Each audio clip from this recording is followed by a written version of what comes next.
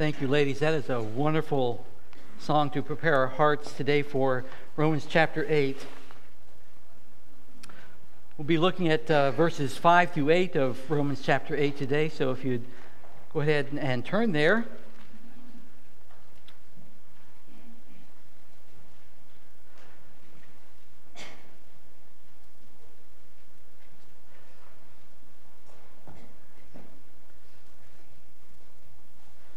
Maybe you have discovered in your life that it's not only impossible to please everyone, oftentimes it's hard to please anyone. And the larger crowd you try to please, the harder it seems to be. But we see that reflected in a number of ways. From time to time, a polling organization will come out with a presidential approval rating. And I was surprised to find out that if a president had like a 60% approval rating, that was considered good. You mean if 40% of the nation is against you, that's good? I mean, that's the best you could hope for? So I hope your approval rating is better than that. What would your approval rating be with your family if they were to be given a poll? How would they rate you? Or at work, how would you be rated? But most significantly, what is your approval rating with God? Is God pleased with you? Can you in fact do anything that pleases God? As we continue our study in this marvelous chapter of Romans 8, which addresses the victorious man, we'll see that the part of the victory that we have is finally being in the position where we can please God. We're going to be looking at verses 5 through 8, but to read it more, the text more in this context, we'll start at verse 3 and go through 9. For what the law could not do, in that it was weak through the flesh, God did by sending His own Son in the likeness of sinful flesh. On account of sin, He condemned sin in the flesh, that the righteous requirement of the law might be fulfilled in us who do not walk according to the flesh, but according to the Spirit. For those who live according to the flesh set their minds on the things of the flesh, but those who live according to the Spirit, the things of the Spirit. For to be carnally minded is death, but to be spiritually minded is life and peace, because the carnal mind is enmity against God. For it is not subject to the law of God, nor indeed can be. So then, those who are in the flesh cannot please God. But you are not in the flesh, but in the Spirit, if indeed the Spirit of God dwells in you. Now, if anyone does not have the Spirit of Christ, he is not His.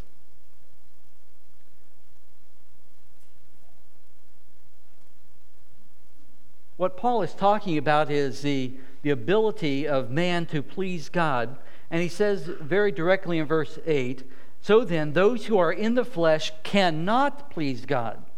I want to look just a moment in these verses to see why that is. Why is it that unsaved people cannot please God? Those who walk in the flesh cannot please God. And there's 4 reasons that Paul gives for this. First of all, because they live according to the flesh. Verse 5, the first part says, for those who live according to the flesh set their minds on the things of the flesh. Those who live according to the flesh. That means that they are still in the flesh, as verse 8 says. To be in the flesh and to live according to the flesh is to be in the unregenerate state. It means a person who is not born again, a person who is not saved. They are not in the Spirit, they are in the flesh. This passage talks about and contemplates only 2 groups of people. Those who are born again and are saved and can please God, and those who are not born again and in no way can please God. So those who are in the flesh live according to the flesh. Now, Paul is not here giving an exhortation, but an explanation. That is, his purpose in this passage is not to say to you, well, you need to try to live more in the Spirit instead of living in the flesh. He is giving a state of being, that you are either in the flesh and you will live that way, or you are in the Spirit and you will live that way. To live according to the flesh is the natural consequence of being in the flesh.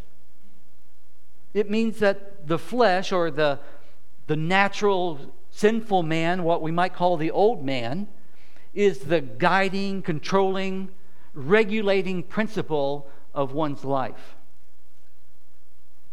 A monkey is a monkey.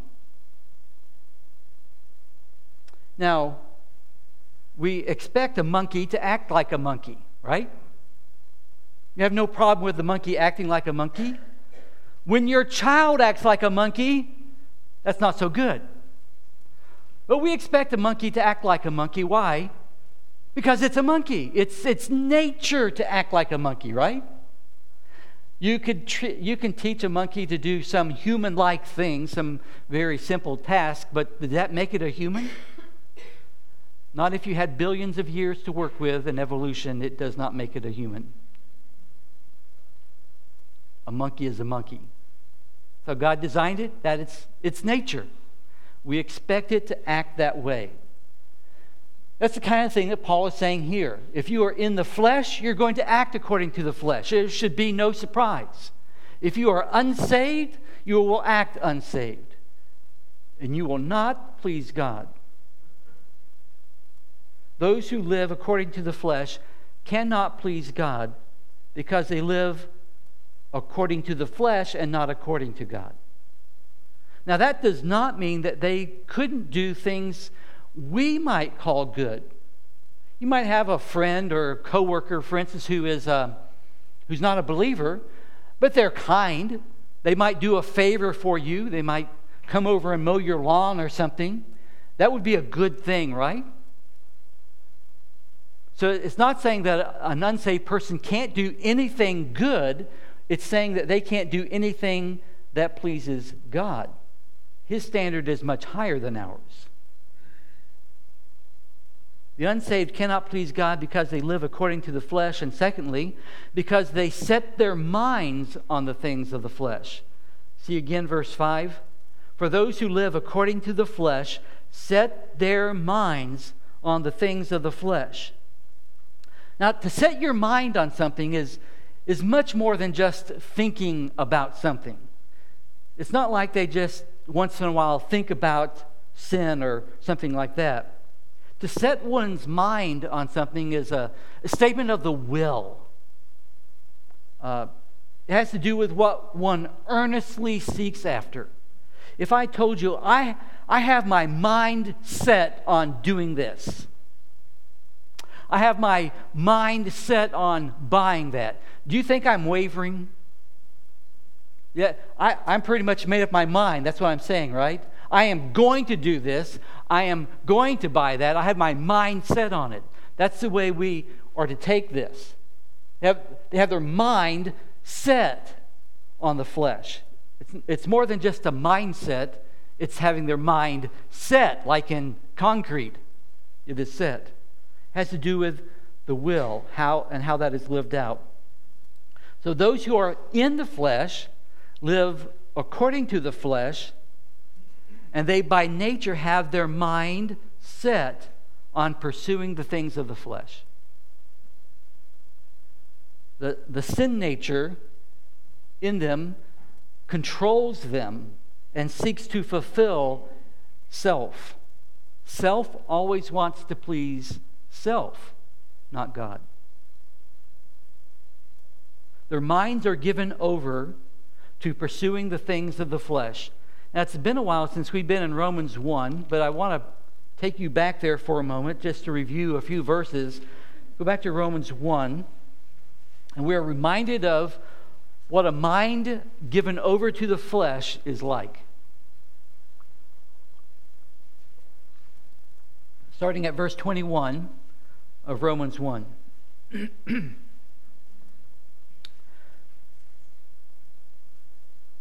Because although they knew God, they did not glorify Him as God, nor were thankful, but became futile in their thoughts, and their foolish hearts were darkened.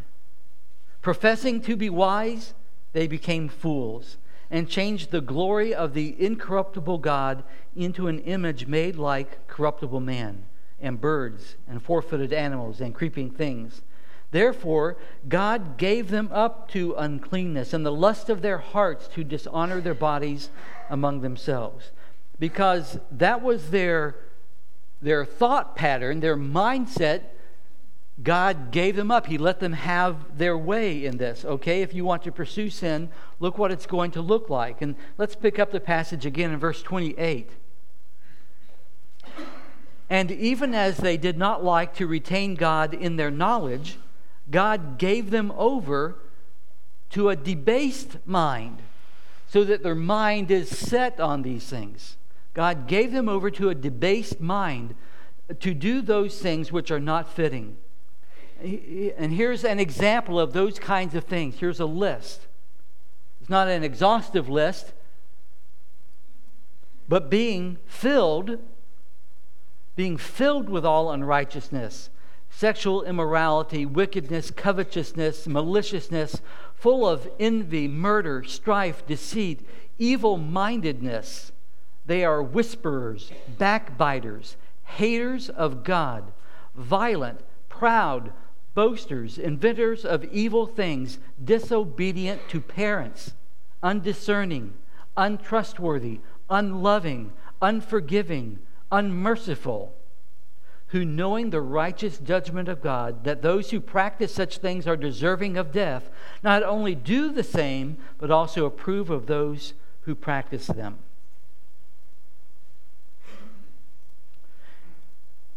That's a pretty wide-ranging list of sins there, isn't it? All the way from murder to disobeying parents. You know, and God doesn't make a distinction there like, well, disobeying parents is a small thing, so that's okay compared to murder. All the things on this list are things which dishonor God and are sin and rebellion against God and His ways, and many more besides. But that is a partial list of what it means for someone to have their mind set on the flesh. They will pursue self. Even people who want to please others really do it for self. They do it either out of love or fear. For instance, if you have fear of man, fear of what other people will think of you, you try to please them so that it makes you look better, so you don't get in trouble and so forth. And so out of the fear of man, you want self to be safe. Or maybe it's out of love, because you have this relationship with someone and you want that to continue, and so you like the way that makes you feel, and so you try to please them so that it pleases you. Even in things like that, which it's a good thing to try to please others if it's kept within its bounds, especially like a husband to a wife and wife to husband, but it can be a stumbling block as well. So because they live according to the flesh, because they set their minds on the things of the flesh, and thirdly, because they are separated from God. The first part of verse 6 says to be carnally minded. Now, carnally is an old way of saying fleshly. Really, the word carnal or carnally there really means of the flesh. So we could translate that to be fleshly minded, as most translations do. For to be fleshly minded is death. We've looked before at this word death in Romans means not just physical death, but spiritual death, which is separation from God. So if they are separated from God, they cannot do anything to please Him. If you think about it for a moment in the physical way, if a body is physically dead, There's nothing that that body can do to please anyone else or to please God. The body's in the grave. It is not going to do anything because it's physically dead. Well, if a body is spiritually dead, it cannot do anything to please God because it has this separation from God, has no contact with Him. So this spiritual death puts one in a position where nothing they do can please God.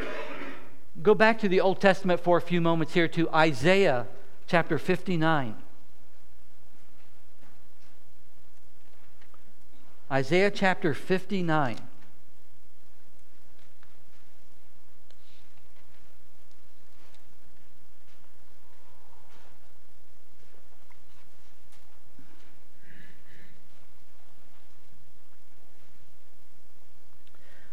We'll look at the first couple of verses here in Isaiah 59. See, God doesn't have a problem hearing prayer. It's not like there's some fault with God, that communication's not coming in quite clearly or something, but look what Isaiah says. Behold, the Lord's hand is not shortened, that it cannot save, nor his ear heavy, that it cannot hear, but your iniquities have separated you from your God, and your sins have hidden his face from you, so that he will not hear. Because of sin in a person's life, God will not hear that prayer. He will not hear that person. The only prayer that God hears of an unsaved person is a prayer of repentance. Save me. Forgive me. While we're in this section, look at Isaiah 57:15.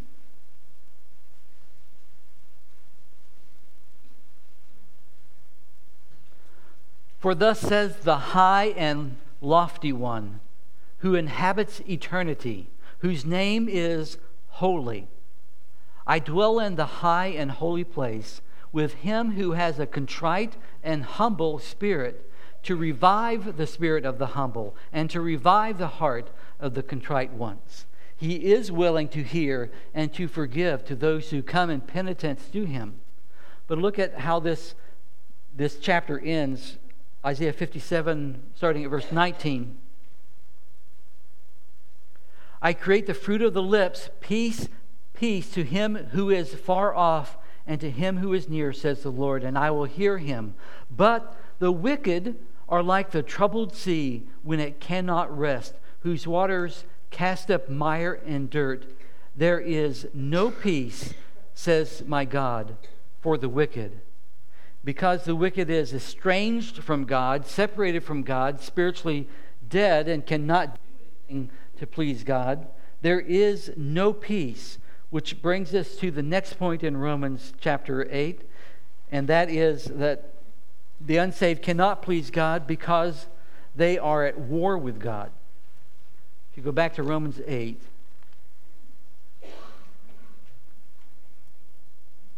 they have no peace because they are at war with God. Verse 7. Because the fleshly mind is enmity against God, for it is not subject to the law of God, nor indeed can be. In verse 7, Paul gives us 3 reasons why the unsaved are at war with God, why he says that. First of all, because the fleshly mind, the mind set on the things of the flesh, is at enmity against God. The word enmity is translated by some versions as hostile. They are hostile to God. And that is true. And that's going in the right direction and understanding what that word means. But it's more than just hostility. You see, someone could be angry at you and be hostile towards you, and it could be a flare-up. It could be a temporary thing. It could be an emotional thing. They're angry, they're hostile towards you. But enmity means more than hostility. Enmity is a settled position. It means to be someone's enemy. It's not just being angry or hostile. It is to be the enemy of someone. And that's what this verse is saying. That the carnal or the fleshly mind is an enemy of God. Now, we saw this before in chapter 5, verse 10. If you go back to Romans chapter 5 for a moment.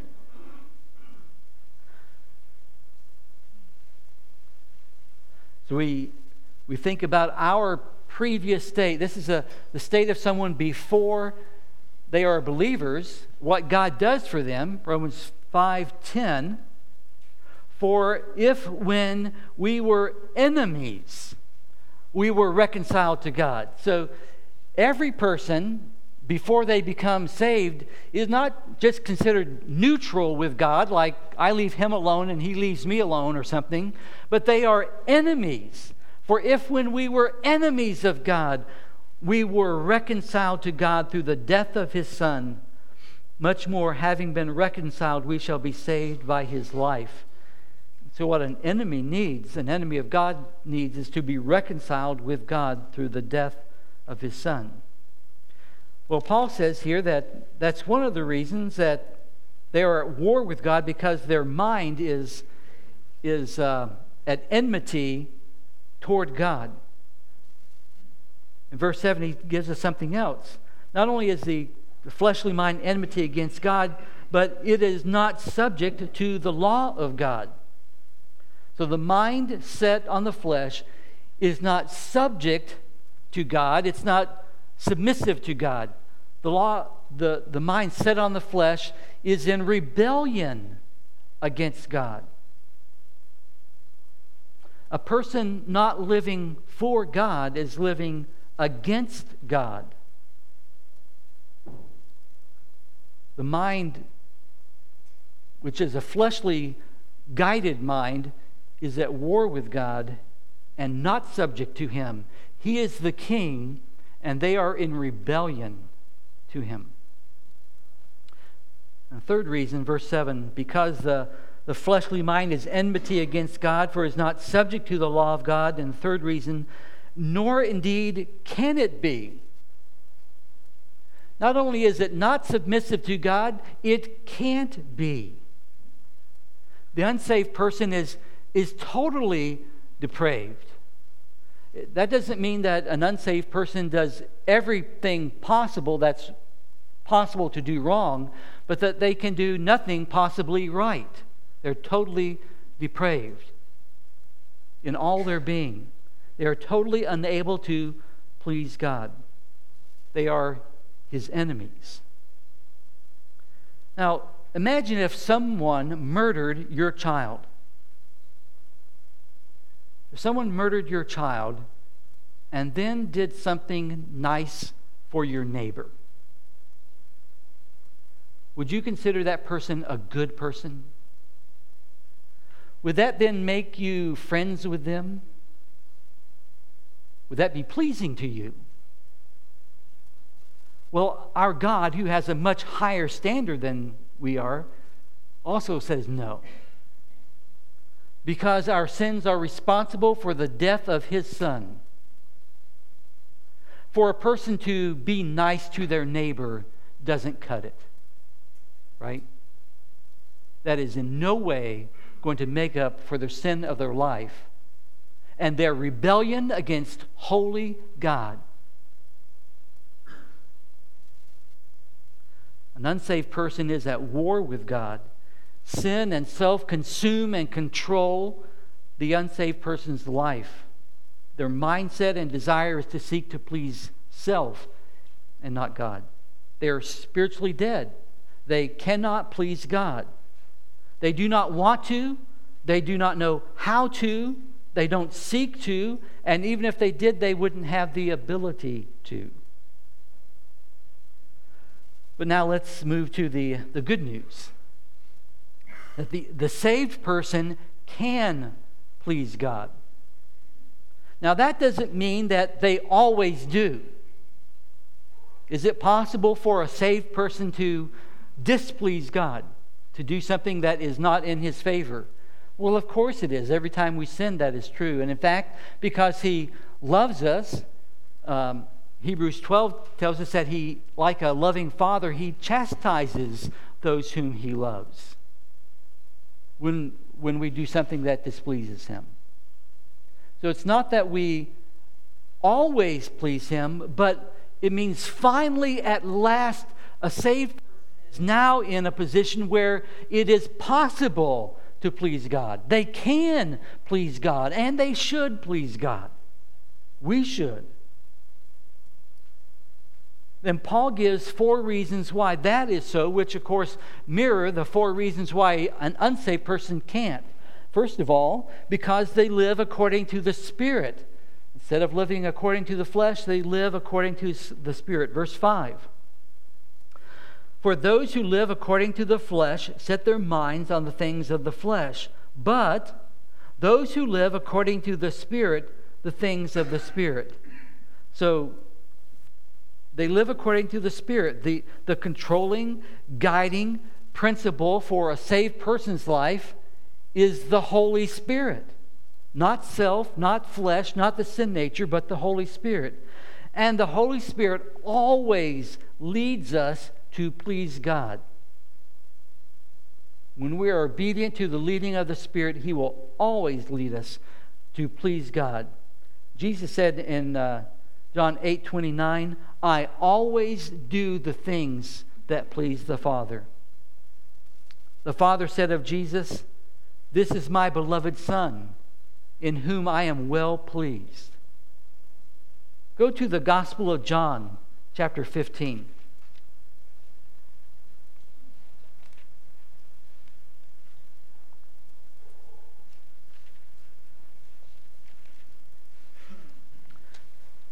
The Gospel of John, chapter 15 and verse 26.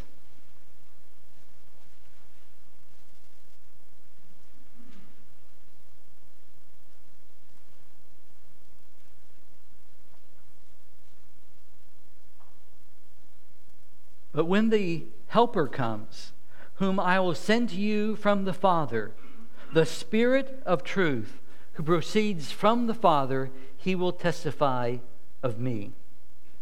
It's a wonderful declaration of the Trinity here, by the way, because the Spirit comes from the Father and testifies of the Son. In fact, look down at chapter 16, verses 13 and 14. However, when He, the Spirit of truth has come, He will guide you into all truth. For He will not speak on His own authority, but whatever He hears He will speak, and He will tell you things to come. He will glorify me, for He will take of what is mine and declare it to you. The Holy Spirit is the Spirit of truth. Read that twice in verse 26 of chapter 15. He's the Spirit of truth. And verse 13 of chapter 16, He's the Spirit of truth who guides us into all truth. And He, as He leads us into truth, verse 14 says that He will lead us to glorify Christ. So if we live according to the Spirit, we will glorify Christ by our lives. If we live according to the flesh, we will not please God. But if we live according to the Spirit, we will glorify Christ and please God. So the saved can please God, first of all, because they live according to the Spirit, and secondly, because they set their minds on the things of the Spirit. Now, back to Romans 8:5. The last part of that verse says, but those who live according to the Spirit, the things of the Spirit. That is, they set their mind on the things of the Spirit. And remember again, this is the same kind of terminology. To set your mind is more than just thinking about it. It's more than just a mindset. It's a mindset on doing the will of God. It's a life given over to pursuing the things which please God, the things of the Spirit. Well, those who live according to the Spirit, the things of the Spirit. What are the things of the Spirit? Well, for one thing, you could easily categorize it as all those things which are opposite of the flesh. Because this passage is talking about those two sides. You either live according to the flesh or according to the Spirit. So the things which are opposite are natural old nature or sinful nature. Those things are according to the Spirit. But also, it'd be those things which are consistent with God's revelation, with God's truth, His Word. The things that He has already revealed to us. And the things which are consistent with the character of God, because the Spirit will always lead us towards godliness, towards Christ-likeness, towards what is true of the character of God. It would be those things which bring glory to Christ. So to mind the things of the Spirit would be in that direction.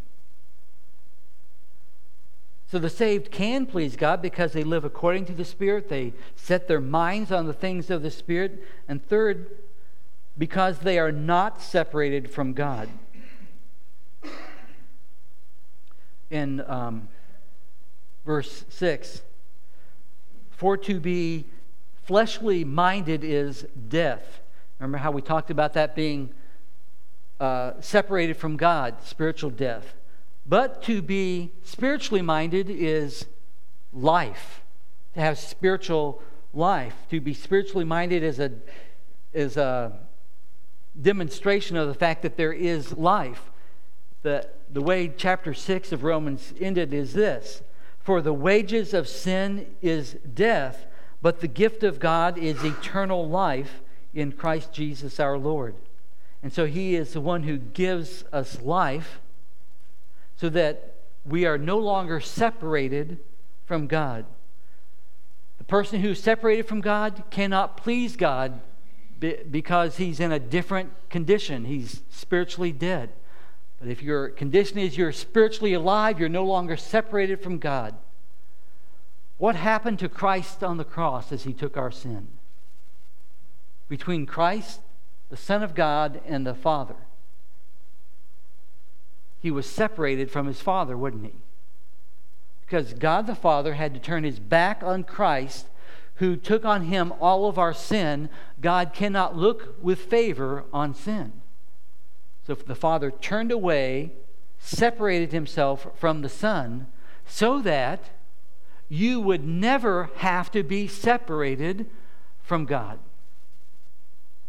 So that when we read a word like this, so that we have life, meaning that we're not separated from God, remember what it cost for you to not be separated from God was that Christ would be on the cross as He took your sin. We are no longer separated, and nothing shall ever separate us. If you want to look forward to the end of this, this chapter of Romans, look at verse 35 and following. We'll get back to this passage and we'll finally get to Romans 8:35 and following the end of August, but just to kind of give you a preview of that now, look at this magnificent statement, starting at verse 35. Who shall separate us from the love of God? We are not separated now. Okay, that's our current condition. Can anything separate us? That's a question. What shall separate us from the love of God? Shall tribulation, or distress, or persecution, or famine, or nakedness, or peril, or sword?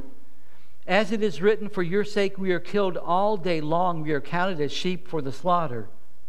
So even if we went through that kind of persecution,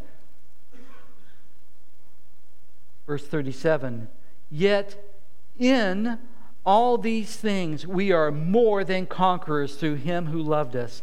For I am persuaded that neither death, nor life, nor angels, nor principalities, nor powers, nor things present, nor things to come, nor height, nor depth, nor any created thing shall be able to separate us from the love of God which is in Christ Jesus our Lord. there is nothing in all creation, nothing that can separate us from the love of God. And because we are not separated from God, we can please God. And finally, because the saved are at peace with God, they can please Him. The unsaved are at war with God, but the saved are at peace with God. Verse 7, remember, said, because the fleshly mind is enmity, is an enemy against God. But in verse 6 we read, for to be fleshly minded is death, but to be spiritually minded is not only life, but look at this, peace. Life and peace. We are at peace with God.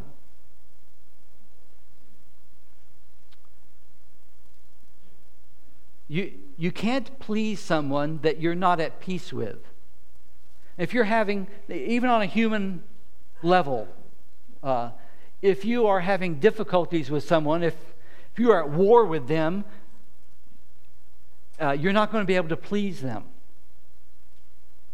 And so it's imperative that a person be at peace with God before they can please God. It's a prerequisite to pleasing God. And we have peace with God because we have life, because we have been born again. Remember back to Romans 5:1. Therefore, having been justified by faith, we have peace with God. Colossians 1:19 tells us that Christ made peace by the blood of His cross. Ephesians 2:14 tells us He Himself is our peace. So we have peace with God through what Christ has done. When the Jews looked at Mount Sinai and the law, you read back in Exodus 19 and 20 in the giving of the law, and its description again in Hebrews 12, that Mount Sinai was filled with a dark cloud and thunderings and lightnings and darkness and a sense of doom and dread at the potential wrath of God. But as you look at Mount Calvary and the cross, all the wrath of God was poured out there so that you could have peace. All the wrath of God was placed on Christ so you could have peace and that you could please Him with your life. And the question then comes to this: will you? We want to please those whom we love. And there's no one whom we should love more than our God, our Lord and Savior. To live a life that pleases Him is something that He does in us. But He puts us in this position here finally now where we can please Him. We're going to close with a song, Amazing Love. As the team comes forward, let me just remind you of the words to that we'll be singing in just a moment. I'm forgiven because you were forsaken. I'm accepted, you were condemned. I'm alive and well, your spirit is within me, because you died and rose again. Amazing love, how can it be that you, my King, would die for me? Before we sing, let's pray together. Heavenly Father, we thank you that you have brought us from being in a position where we were your enemies and could do nothing to please you, to a place where we are counted your friends, your sons and daughters even, in your kingdom, that we at last might, by the power of your Spirit, please you. I pray for any here who do not please you, who are still in this unsaved condition, that you might open their heart to their need and what you have supplied on Calvary. in dying for our sin. For those of us who know you, Lord, that we would have a renewed commitment to live in light of these truths, that by your Spirit we might please you. It is amazing to us, Lord, that you would die for such as us. But we give you the praise and glory in Jesus' name. Amen.